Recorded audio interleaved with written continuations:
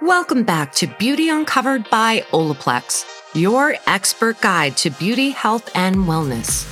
I'm your host, Danielle Frank, and on today's episode, you are more than your hair. You are a person, and whether you have your hair or not, you can put on a wig. Your people are still going to love you regardless. welcome back to Beauty Uncovered, sponsored by Olaplex. My name is Danielle Frank. I am your host today, and I want to remind you to please press that subscribe button, comment, tell me a little bit about what you want to hear about on the podcast, because we're always interested.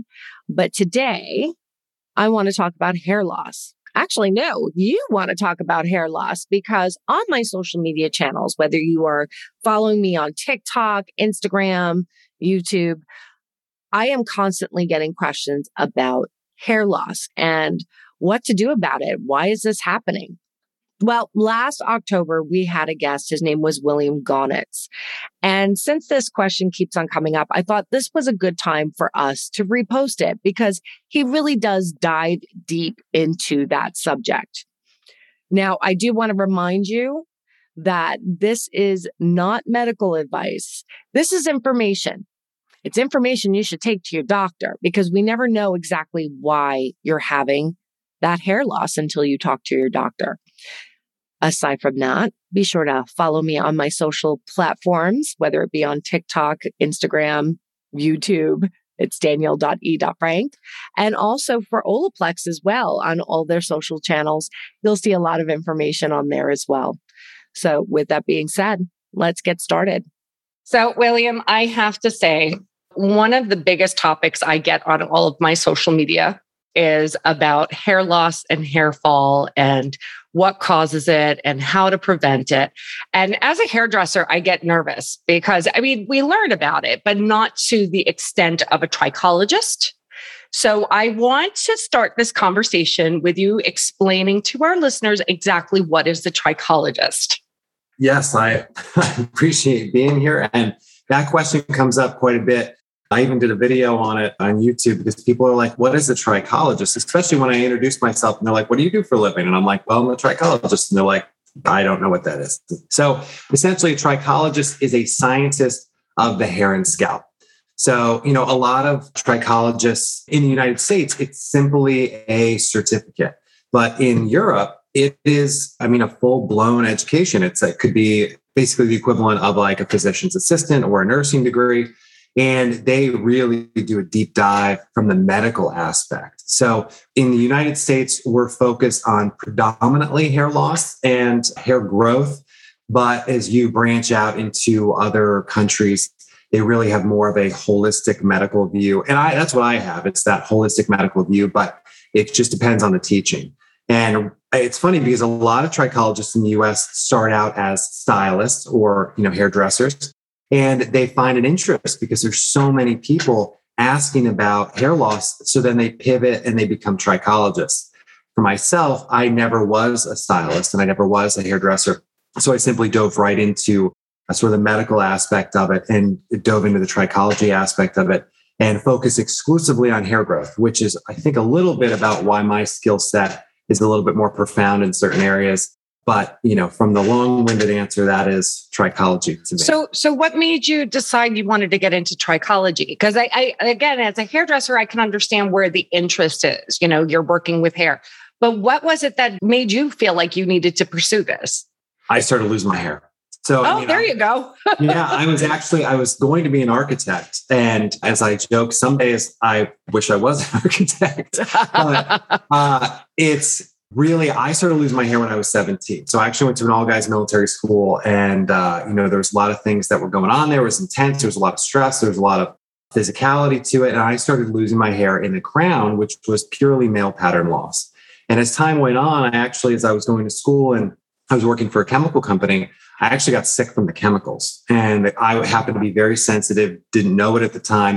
And it caused a tremendous amount of shedding, hair loss. My hair actually turned sort of this washed out gray color. And, imagine at 20 years old, that was a problem. Wow. Yeah. I literally started studying trichology because I went to all the physicians in my area in Phoenix and no one could fix me. They gave me Propecia, they gave me minoxidil, nothing worked. And I'm going, well, I'm too young for this. I got to figure this out. And here we are now. Wow. So I think let's dive in because I know.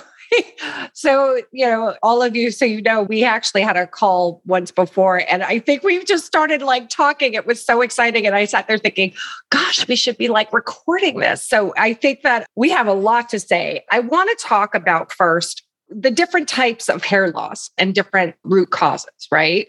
Absolutely.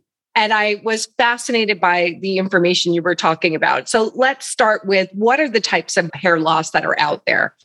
Sure.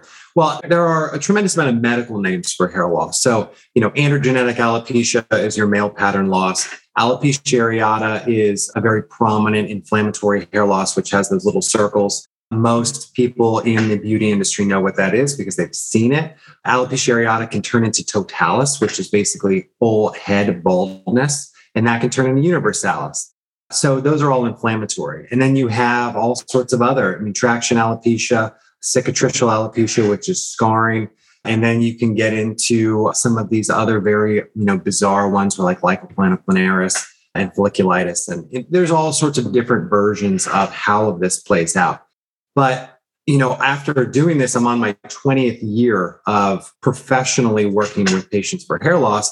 I have actually coined what is called the Gonitz trichology method. And it literally breaks all of those different types of hair loss down into 3 categories. One of those categories does not exist in medicine. And it's becoming more prominent in really, I call it nutritional alopecia, but it is a very powerful form. So those 3 reasons for hair loss. One is DHT or hormonal. So that would be related to, PCOS for women, female pattern hair loss for women, male pattern hair loss for men. Nutritional hair loss, which again is not a medical term. It's just something that I coined. And realistically, that is related to ferritin, vitamin D3, and zinc. And so those are the 3 big ones. And then you have inflammatory hair loss, which is basically all encompassing of a lot of these bizarre ones that we hear about. I mentioned areata, cicatricial alopecia is a scarring alopecia, thyroid issues. Those actually are inflammatory. Chemotherapy, drug-related hair loss, those are all inflammatory. So they all have a very specific mechanism. They all actually have very specific treatments. And that's really the big issue in the industry is that there's no one size fits all. Every person is different. You might have a vitamin D issue, but not a ferritin issue. And you may have a thyroid issue and a vitamin D issue. And then you might have no hormonal issue at all. But somebody says, hey, you know what, you should probably take this DHT blocker and that's going to help you. And you try it and it doesn't work. And then you go, okay, well, that didn't work. So all this is a bunch of shenanigans. It's all about treating the individual reason for loss. And you might have all 3. And that's where people get hung up is there are so many different reasons for hair loss. And you may be experiencing 1, 2, or 3 of them, and you have to treat them all simultaneously. And that's the difference of being successful or floundering. And that's the main issue with the industry. So let's rewind a little bit because here's the interesting thing. I actually was very surprised to hear about so many young people, such as yourself, that winded up having hair loss. Because, when you hear about hair loss, a lot of people think, genetics, particularly with men, or hormones with women. I think those are the ones that are probably the big cause, or, it's hormones, but a lot of times they say aging. But in the long run, there's a lot of people that wind up having this at a very young age. Yeah. So what I would love to go into is that typically, what is it that you find with people that are in their adolescence or early 20s and they're experiencing hair loss? What is the first thing that they should do? So that's a great question that most people should be asking. And the vast majority of the time, you are losing hair under the age of 20. It is due to either nutrition or inflammation. Hormones, although theoretically they can kick in earlier in life if you have a hormonal abnormality, they usually do not actually play a role in normal genetic hair loss until your mid-20s. If you go back in time and you start looking at where people were 50 years ago when there wasn't birth control, where there wasn't all of these drugs to control ADD or something along those lines earlier in life that have a long-term ripple effect. They ultimately show that there's less hair loss because of the influencing factors nowadays. Nutritional loss, because women, particularly, as soon as they start menstruating, they start losing blood. And when you lose blood, you end up losing a high volume of iron on a monthly basis. I have so many young female clients that come in, they might be 18, 19, 20, and they say, hey, I've been losing my hair since I was 14 years old. Well, if they started menstruating at 11, 12, 13, and you line this up, you go, okay, well, it makes sense that your ferritin level takes time to deplete. And if they're not consuming a high level of bioavailable iron, like in the form of red meat, then you're going to actually decrease the volume of iron flowing through your veins, thus decreasing the most rapidly dividing cell on your body that is expendable, which is your hair. So when your iron gets low, you end up withdrawing nutrients from your hair and scalp because your body's trying to regulate the output of iron. And that is the most prominent issue when it comes to female hair loss early on. So when it comes to, particularly with women, I know that, and we talked about this, a lot of times when one of our symptoms, because it is a symptom, is hair loss, a lot of times people play it off, or doctors sometimes will play it off, not all, as a vanity thing. Whatever. So Sure. But what are the things that they can come in armed with when they want to go to a doctor and talk to someone about this? I mean, do they ask for blood work? Do they ask for them to track certain things? I mean, I get my blood work, once a year. I mean, does it make sense to have that checkup? So this is the most bizarre thing. So the vast majority of physicians, even if you ask for the blood test, so realistically, if you walk in, let's just say you're under the age of 25, you're losing your hair, you have no itching or burning, and the loss is diffuse. So you actually can sort of comb up the side of the scalp and see to that area. And the part line is as wide as it is on the top of the head. That is a very clear symptom of nutritional hair loss. So if you go in and you say to your physician, hey, I want a vitamin D3 test, I want a ferritin test, and I want a zinc test, 99% of the time, they're going to tell you, no, insurance isn't going to cover it. Can't do it. And that's just how it is. Now, you can actually, in other countries, especially in Canada and in Europe, you can ask those and it will be covered because it's more of a universal healthcare. In the United States, there's some issues there. There are all sorts of other avenues where you can go in and do that from a third party. We're actually developing in our app a way that you can do it in the United States. And we actually have a contract with Quest. It's very inexpensive. It's cash pay and you can get whatever you want. And again, you can get a full panel for less than $100. But when you go to your physician, those are the things that you want. Now, to get away with it and get it covered by insurance, say that you are fatigued or you're bruising easily, and that becomes a medical condition. That becomes, possibly symptomatic for anemia. And then they will actually cover vitamin D3, ferritin, and zinc 99% of the time. So is it safe to say that men in that age group, if they were experiencing it as well, it is kind of the same thing when they're talking to their doctors? Yes. However, men don't lose the volume of blood that women do, obviously. Their demands for iron are actually 3 times less. And most men, from a perspective of dietary components, they're not overwhelmingly concerned usually as younger females. So younger females might be limiting animal protein. They may be vegetarian or vegan. Most men, in my experience, they're not consumed with what they should be eating that early in life per se. So usually in that case, it's actually purely vitamin D3 for a young male. So if any male under the age of 25, we, no matter what, give them vitamin D3 at a medium dose because that plays into male pattern loss because vitamin D3 actually helps regulate how your liver is going to detoxify your body. And it also has a direct relationship with, again, how thick and dense your individual hairs are. So again, it's male and female. They're different. They can't be treated the same. And again, this is all part of the indicative problem where you have to treat the individual, and each individual has a separate set of needs. And a male, again, by and large, lifestyle factors are different. And so in that case, you're going to treat them a little bit differently. So if it turns out that a person is having obviously like I would say it's a lifestyle, but in many ways it's a nutritional, as you were saying, is that reversible? In other words, I know that there are certain things like genetics that come into play when it comes to hair loss, and that's genetics. It's not necessarily reversible, but in this kind of scenario, there is the chance of it being reversible, or, you're in trouble. Nutritional hair loss is always reversible. So you may have, let's just say, a total volume reduction over a course of, say, 10 years of being nutritionally deficient of approximately 70%. Because I've seen that. I've seen people purely due to nutrition lose 70% of their overall volume. And then it ends up, affecting your eyebrows, eyelashes, body hair, all of that for men, beard hair.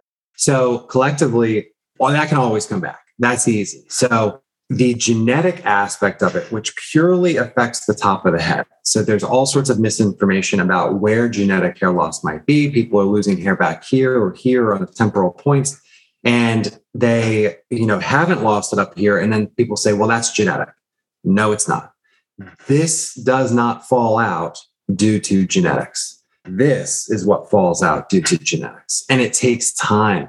Real genetic hair loss usually takes years for it to have a visible impact. And you have to lose 50% of your overall volume for that to actually appear thin. So collectively, only if you're losing hair here and not here is it purely genetic. Most of the time, there is a nutritional component. And if there's itching or burning, or there's medication involved, then most of the time there is an inflammatory component. So, we talked about hair loss earlier in life. Medications are a big deal. Women's birth control. There's a lot of sort of androgen-based birth controls that are, problematic. And so even if you have a low androgen birth control, which means that your estrogen may be a little bit higher, it's still manipulating your hormones early on. It's still causing this disruption between testosterone and estrogen. And then, I see a lot of kids on Wellbutrin. I see a lot of kids on, ADD meds. And this has an inflammatory ripple effect. Accutane, it's just that directly causes hair loss. So you see these kids early on getting hair loss and it never gets resolved. So they'll lose a little bit of hair when they're 14, then 16, then 18. Then they get to college and then they're really stressed. And all of a sudden they're losing more hair. And it's because there's a nutrient issue, an inflammatory issue, and then it never gets corrected and it just gets worse and worse. So going back to the medications and stuff like that. So for instance, I'm going to go there. I have a dear friend who's had to be on medication for many, many years. And I've done her hair quite a few times. And the amount of shedding that she has is astronomical. It's not the same hair. I've known her since we were 13 years old. So what if you have to be on a maintenance medication, a severe disease that really you need to be on this medication? Do you have any kind of recourse of what you can do? You can't just change your medication because you're losing your hair, when you have heart and all these other things that are involved. Well, there are little things that you can do. So in my experience, from a cholesterol perspective, Lipitor causes more hair loss issues than Crestor, which just does. And that's the experience that I've had. So I will recommend that they ask their physician to switch it. There are only a handful of meds that become extremely problematic that you can't fight against. Blood thinners are one of them. So blood thinners like warfarin, that is just the best we can do is stop the loss, even if we throw everything but the kitchen sink at it. There are other ones like tamoxifen, which is an anti-estrogen. And so breast cancer is on the rise. People are catching it earlier. Estrogen-based cancers are on the rise. If you are a female on an estrogen inhibitor or an estrogen blocker like tamoxifen, then you're going to end up basically having an uphill battle because it's a toxic load issue and it's a hormonal issue.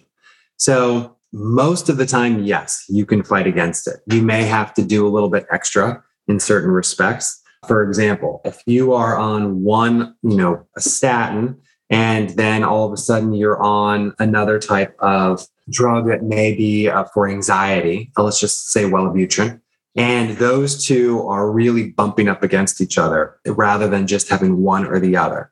So now you have two drugs influencing the situation. You will have to do more to maintain your hair than if you just had one. The other is a lot of these issues can be mitigated if you get your nutritional levels to optimal levels. So inflammatory hair loss like alopecia areata and telogen effluvium, there is a lot of data that says if your ferritin is above 70 and your vitamin D3 is above 60 nanograms per milliliter, then you are actually protecting yourself 70% of the time against these inflammatory responses that lead to hair loss. So there are other avenues. There's other scalp conditions like psoriasis and seborrheic dermatitis, which are inflammatory. The same deal applies. You get your nutritional levels to the appropriate levels, then it becomes much easier to manage. Or oftentimes, the scalp condition or the inflammatory condition just goes away. And because in the medical community, they're not talking about what the appropriate nutritional levels are for hair or scalp, then people are just left wondering. And there's very, very little data. That's out there that's being published that is actually giving people information in the media because I guess some people think that it's an acceptable side effect in order to life-saving or whatever. But I think it's kind of a misnomer when you really think about it. There should be some kind of balance if there can be, if there's a possibility.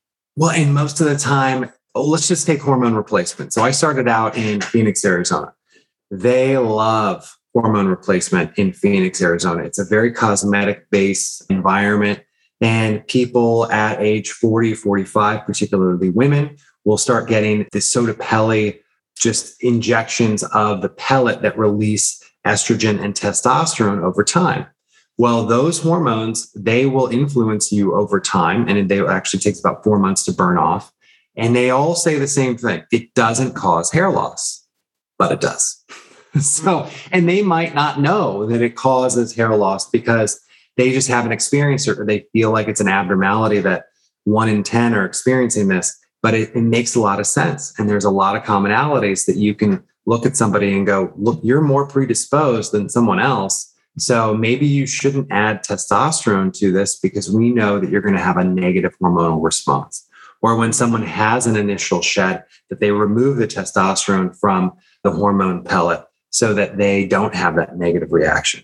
And again, getting back to what you can do, if you have to have a life-saving medication, let's just take something like chemotherapy, for example. When I was being trained in trichology, one of the aspects of trichology that they train you on is the psychology of it.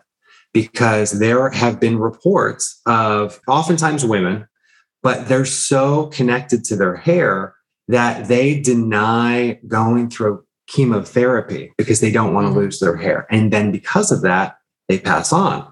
And, I have family that has had hair issues and it's depressing. Myself, it's very depressing. From, back in my 20s when I was looking in the mirror thinking, I'm going to be bald at 25. I need to get married now. I need to do all of these things. So because you think that your hair is so associated with your identity. Well, it's the one accessory you're wearing all the time. I know. And it's true. And it does make a difference.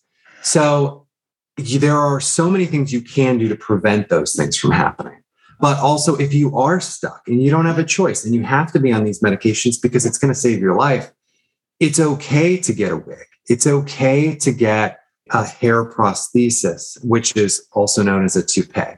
Because if that's what's going to make you feel better to take the medication that you need to save your life, take the medication that you need and don't worry about your hair, because there are other avenues. And it's important that people know that there's help and that there's support because people, I had to train my staff. We have 4 customer service professionals that answer the phone. I had to train my staff on what to do when they have a suicidal phone call. Oh my gosh. Because it's a regular occurrence. And It's just the nature of this type of industry. And you have to be compassionate and you have to be compelling and you have to say, look, you are more than your hair. You are a person. And whether you have your hair or not, you can put on a wig. Your people are still going to love you regardless. Like, it's these types of things that you have to say. I mean, sometimes it falls on deaf ears, but it's a good practice. And then if you can educate, I look at every single client and their situation kind of like a sound mixing board. So you've got all these little levels and every person, there's only about 10 genres that you have to dial in. But in that 10, you might have 3 or 4 that are totally out of whack and the rest are totally fine. And you just have to dial in those levels. And if you do that, somebody might spend $40 a month because they're buying vitamin D and iron. And that's all they needed. And it takes 12 weeks. And all of a sudden they go from dumping hair to growing hair and they're back on track. And there's no money, from the pharmaceutical companies going to say, hey, recommend iron, recommend vitamin D.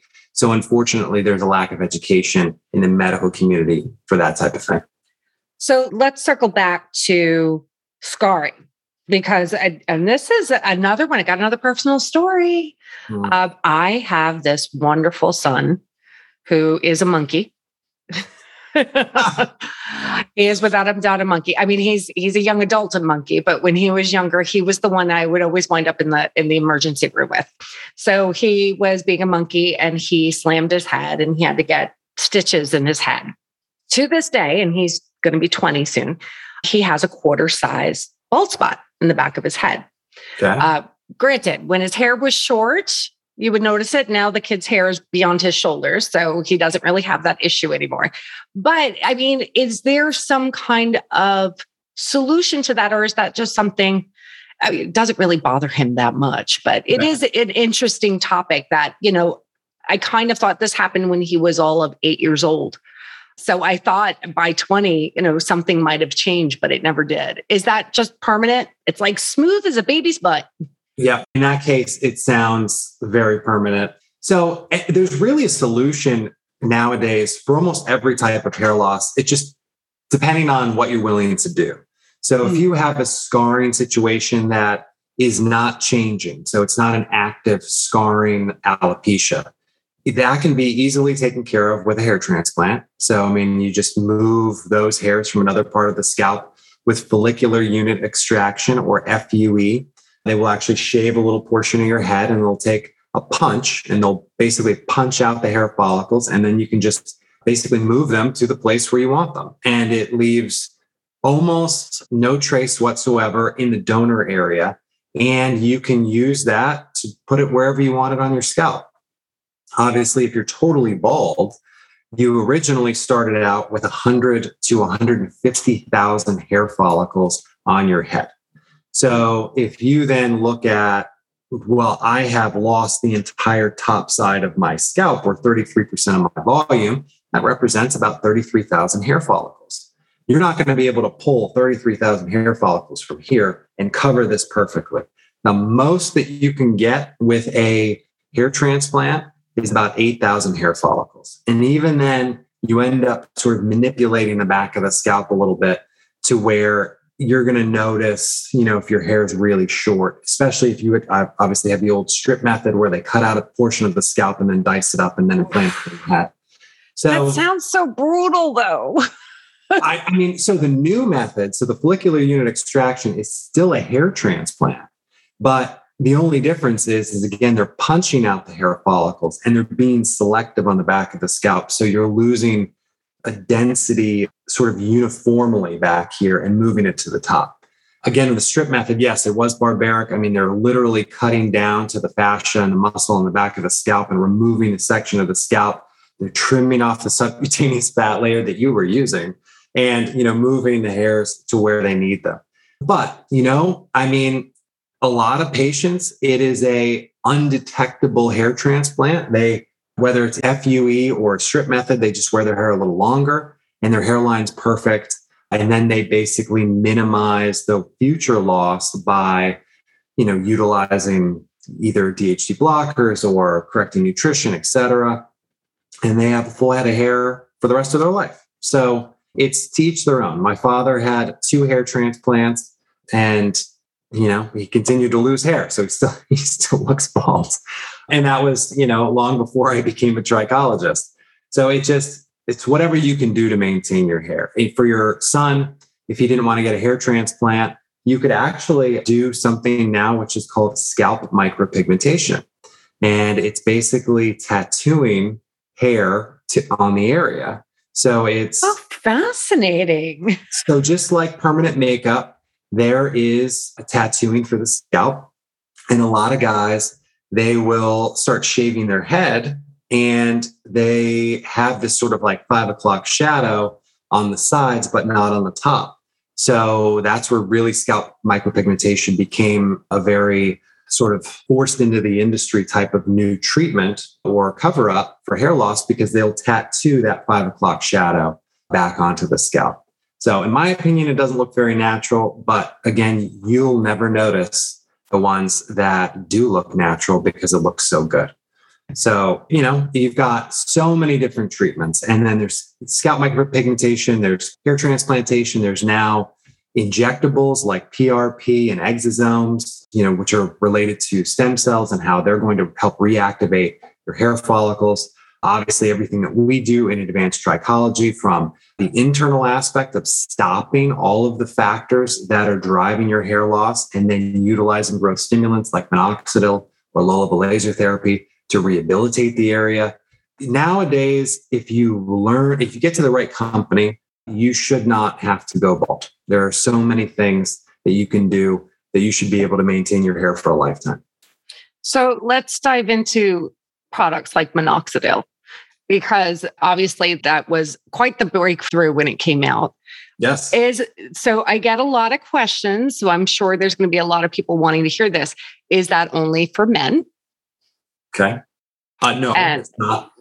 It's not, because I was going to say a lot of women are under the impression that it's only for men, probably because it was more prominent with men when it first came out. Sure. So actually, ironically, the only FDA approved treatment for women's hair loss is minoxidil. Interesting. So there are no other FDA approved treatments for women. There are 2 for men, minoxidil and finasteride, which is also known as Propecia. But women, really their only option is minoxidil. So now that's not true in the sense of stopping the loss, but from an FDA medical perspective. So minoxidil is a vasodilator. All it's doing is basically expanding the microcirculation to the individual hair follicles and getting more blood to the area. So I classify basically all hair loss treatment into 3 treatment categories. And then there is 1 category, which is purely growth stimulants. So there's treatment categories. What is the cause? What is actually making your hair fall out? You use one of those 3 or all of those 3 or 2 of the 3 to treat those. Then that leaves you in basically a holding pattern where you're not getting any worse, but oftentimes you will need additional stimulation to get better. And so that's where growth stimulants come in, because your body is only going to repair itself to a certain level without stimulation. And in this case, minoxidil is the probably most prominent growth stimulant. So it is there asking your body to do more with what it has. And it does this purely by adding additional circulation. So if you are utilizing minoxidil only and you're not doing anything else to stop the loss, oftentimes you will either break even or you will get worse. And the reason for it is growth stimulants are a little bit like putting your foot on the accelerator. So if, basically you're saying, hey, let's force this growth cycle faster. If you are in an active decline because you don't have enough ferritin or you don't have enough vitamin D or zinc, if you actually add minoxidil, you're saying, hey, I want to do more with less.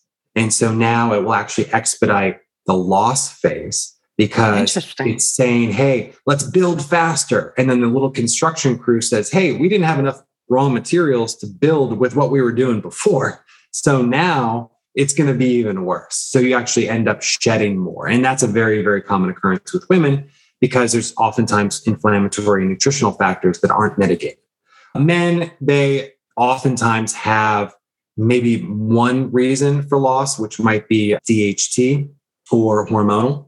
And when you add minoxidil, it actually will slow down the process of hair loss because, again, it's asking you to kind of speed things up, but the loss wasn't so dramatic. It was slow and gradual, and they will actually see some improvement.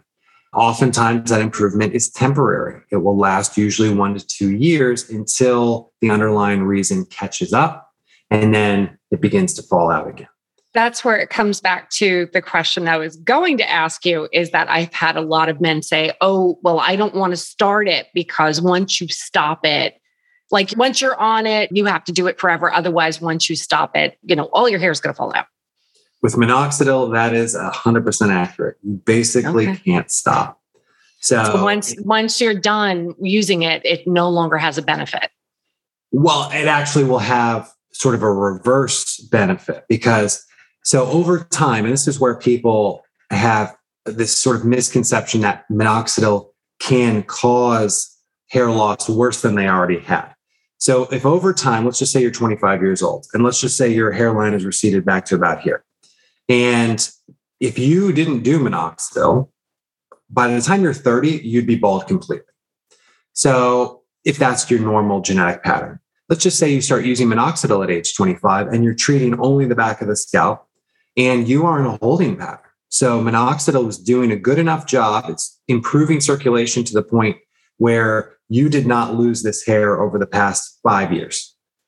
You then decide, you know what? I've been using it for 5 years. My hairline didn't change. It must not be working. So they stop.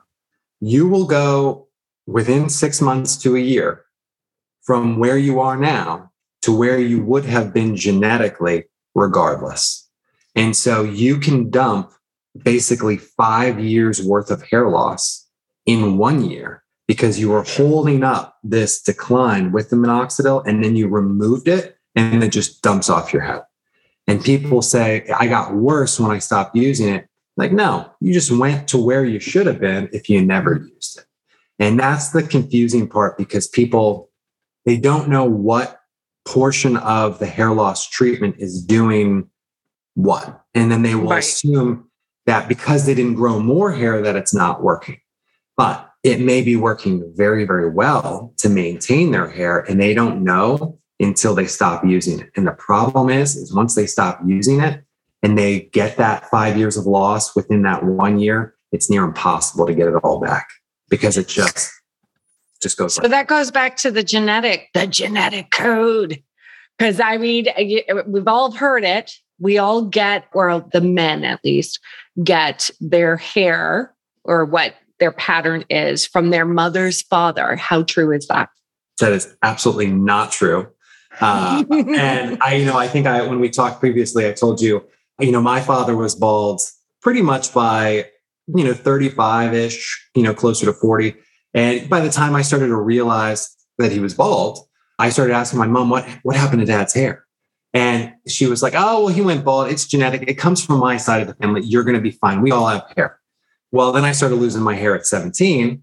And if what was true was purely genetics comes from that side, then that would have never happened.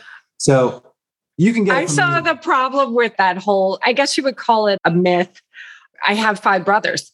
They all have different types of hair and they all have different hairlines. So, and I'm like, okay, I can identify that with dad, but I totally see my grandfather on my mother's side.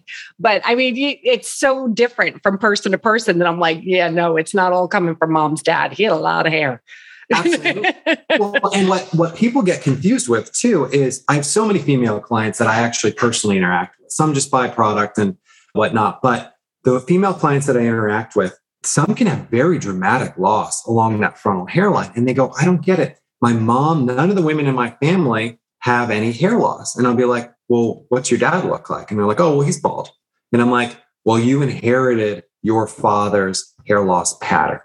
And I'm like, did it start in the frontal hairline? Oh, yeah, it started in the frontal hairline. And I'm like, well, that's where you're losing your hair. And because you inherited it from a male, it's just more dramatic in those male dominant areas. So again, men can inherit it from women. Women can inherit it from men. It's just like anything else. Up the tree, you can kind of get Because we're all trying to predict what it's going to happen. Of course. We're all like looking at those relatives. No, I don't know. Let's see what's going to happen. I have two uncles. One is almost 60 and the other, I think, is 67 or 68. One has been bald for 30 years. One has the full head of hair. Yeah. Mm-hmm. I mean, it is what it is. It's interesting. Oh, genetics. It's an interesting subject. I think we could probably go on forever with that. Genetics, that's one of those things too, that genetics, you only have about a 3-year window, 3 to 5 year window to reverse genetic loss. So, we have before and after photos on our website, and some people say, hey, that's the same hairline that I had. And wow, look how much hair that person grew in 6 months or 9 months. And the before picture that they're referencing is somebody who is 24 years old, and they may have lost all of that hair in 3 years. So yes, we could get a ton back because within 9 months, we were able to get back that 3 years or 5 years worth of loss. But this person is 40 something. He's had 20 years worth of loss. He's looking at that same before and after picture going, that's my pattern. And we would not be able to have the same success because, again, I will ask the individual, where was your hair 3 to 5 years ago? Was it the same? Did you have more hair? And, usually people say I have more hair, but they might be like, well, it was a lot more. Or they might say, well, it was kind of the same, maybe a little bit more. And those are the cases that you have to prepare yourself, because if you look relatively the same 5 years ago and you want hair loss treatment now, you're probably not going to be very successful with natural hair regrowth. You will probably need something, more powerful like PRP and exosomes, or the hair transplantation, or in worst case, a wig. William, I feel like we packed so much freaking information in 30 minutes. It is a little more than 30 minutes. Oh my gosh. Yes, it has. I mean, I can go on forever, which is, probably mind numbing to my family. No, like I said, I find the topic really fascinating. And yeah, there's a lot of people that are asking for this information. And I think the nutritional aspect is very, very fascinating, because I do want to talk about one other thing that I had come behind when I'm in the chair. I've had people that have had hair loss, or they were shedding more than they normally do. And normally, at least as a hair professional, I mean, don't get me wrong, 90 some odd % of the time, I'm usually saying, you got to talk to your doctor if it's something completely out of the regular, the normal. But I have asked them, hey, did you go through anything traumatic in the past 8 to 12 weeks? It could have been a death in the family, even a marriage. Getting married, divorced, absolutely, or just something stressful in general. And usually it doesn't happen in the moment. We see those movies where they're like, oh, I'm under so much stress and my hair's falling out. It actually doesn't happen in that moment normally. It's something that happens, the trauma happens later, when you've already gone through it and you're feeling good. So I want to kind of unpack this, because we were talking about this yesterday. It's not necessarily the stress per se. It's not the event. We tend to associate it with the event.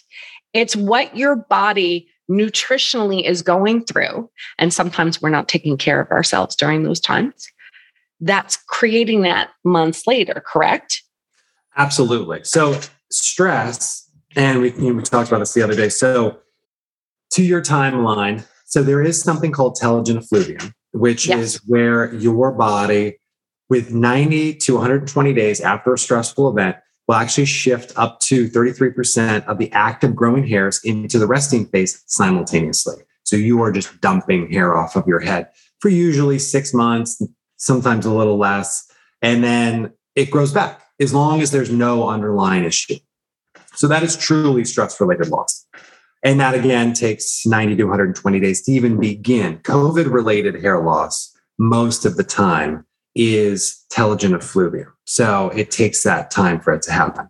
Now, stress-related loss, in my experience, most of the time is actually related to not the actual stress. It's aggravators from lifestyle changes, from bigger draws on nutrition. So when your body's under stress, you're using more B vitamins. You're going to be using more iron. You're going to be using more vitamin D3 because your body's trying to offset this high acidic load, because stress, emotional stress, will actually create a biological response. And that response is typically higher acids, which then have to be buffered and will actually steal minerals from other parts of your body, like your hair. And if that's for a prolonged period of time, it will actually draw down vitamins like B12 and folate quickly. And then also, if you're already on the edge with iron, it will push you over the edge, or even vitamin D3. Then there's the other aspect of hormones. So what does the stress do to your hormones? And oftentimes it will spike cortisol, and our cortisol spikes every day regardless, because that's just the natural flow of things. But if it's prolonged and elevated for months, or in some cases years, you get fatigue. Yeah, exactly. And then it affects your thyroid. And then it's just this catastrophic downward spiral. And now it's creating inflammation. So I see a lot of people who have that double whammy. It's stress, but it's the biological and lifestyle factor changes that draw down nutrients and then also affect hormones. And the other thing too is the lifestyle factors, because when people are under stress, they act differently. So they may drink more. They may not work out as much. They may not sleep as much. And then it gets even worse, because if they're not sleeping, they're stressed about not sleeping, and it just becomes a mess. And it's like a vicious cycle. I mean, it's very hard to find that balance when you're in that cycle. Again, it's the mixing board. You just have to dial in for those individuals what they need. Not, oh, well, this, onion juice and castor oil rubbed on my head worked for, Jimmy, so I'm going to do the same thing. It's probably not going to work. And then there's, you name it. The hanging upside down thing, the inversion table, that was huge about 15 years ago. People were like, well, I'm hanging upside down. I should be getting more blood to my scalp. Why am I still losing my hair? And I'm like, when did anyone think that was really going to work? So you have to treat the individual and treat the actual scientific factors. And, unfortunately, most physicians and even a lot of trichologists don't know what those are. They have to seek out the right person, get a scalp analysis if possible, see your scalp under the microscope, and get treatment and get real treatment. And don't give up. Just because you had one negative experience, you might need to go through a couple people until you find somebody that's good enough to get the job done, because they do exist. And there's more and more of them now today than ever. And you just keep looking. And is there a resource? Because obviously we have people listening from all over the place. Not everybody's in Arizona. So is there a resource that people can go and look for someone as a trichologist or someone that can help them? The only way that I can purely say that they will be helped most of the time is if they call us. Because I have a team of people who are trained as junior trichologists, and we do 99% of the stuff over the phone, and we are accurate approximately 97% of the time based on an actual patient history. We are actually getting more advanced with our new app that's coming out with, again, you'll be able to do and enter in your blood tests into our app, and you'll be able to literally get recommendations from the app on what you need to take based on your blood test. So if you're in India or if you're in Russia and you have the same blood tests that we do here, which most of the time it's all relatively the same nanograms per milliliter, then you can plug it in and it'll tell you what to do. If you are looking for trichologists, the World Trichology Society, I'm on the board. I'm also a fellow with the World Trichology Society. You can go to that website and look under members, and all active members are listed on that website. The only other organization that I would probably recommend is the International Association of Trichology. They're actually based out of Australia. They do not have a large presence in the US. However, they have a much larger presence in Europe. So you can go to that website and look at those. But really, in my opinion, the only two credible societies for hair loss treatment on, average are the WTS, or the World Trichology Society, and the International Association of Trichologists. So There are other associations in Europe that I'm not as familiar with. So I'm sure there's some good ones in England and Italy. I just, don't know of them. Not familiar. Yeah. Fair enough.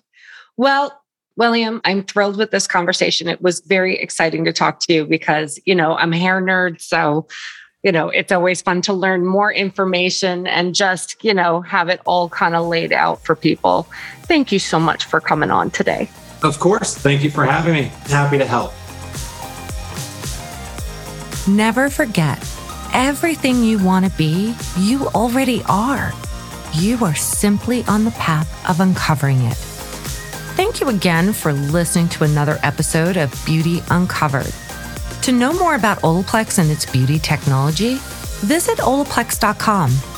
You can also subscribe to get the latest updates on emerging beauty trends and innovation. Join us again next time as you continue to uncover your unique beauty here on Beauty Uncovered.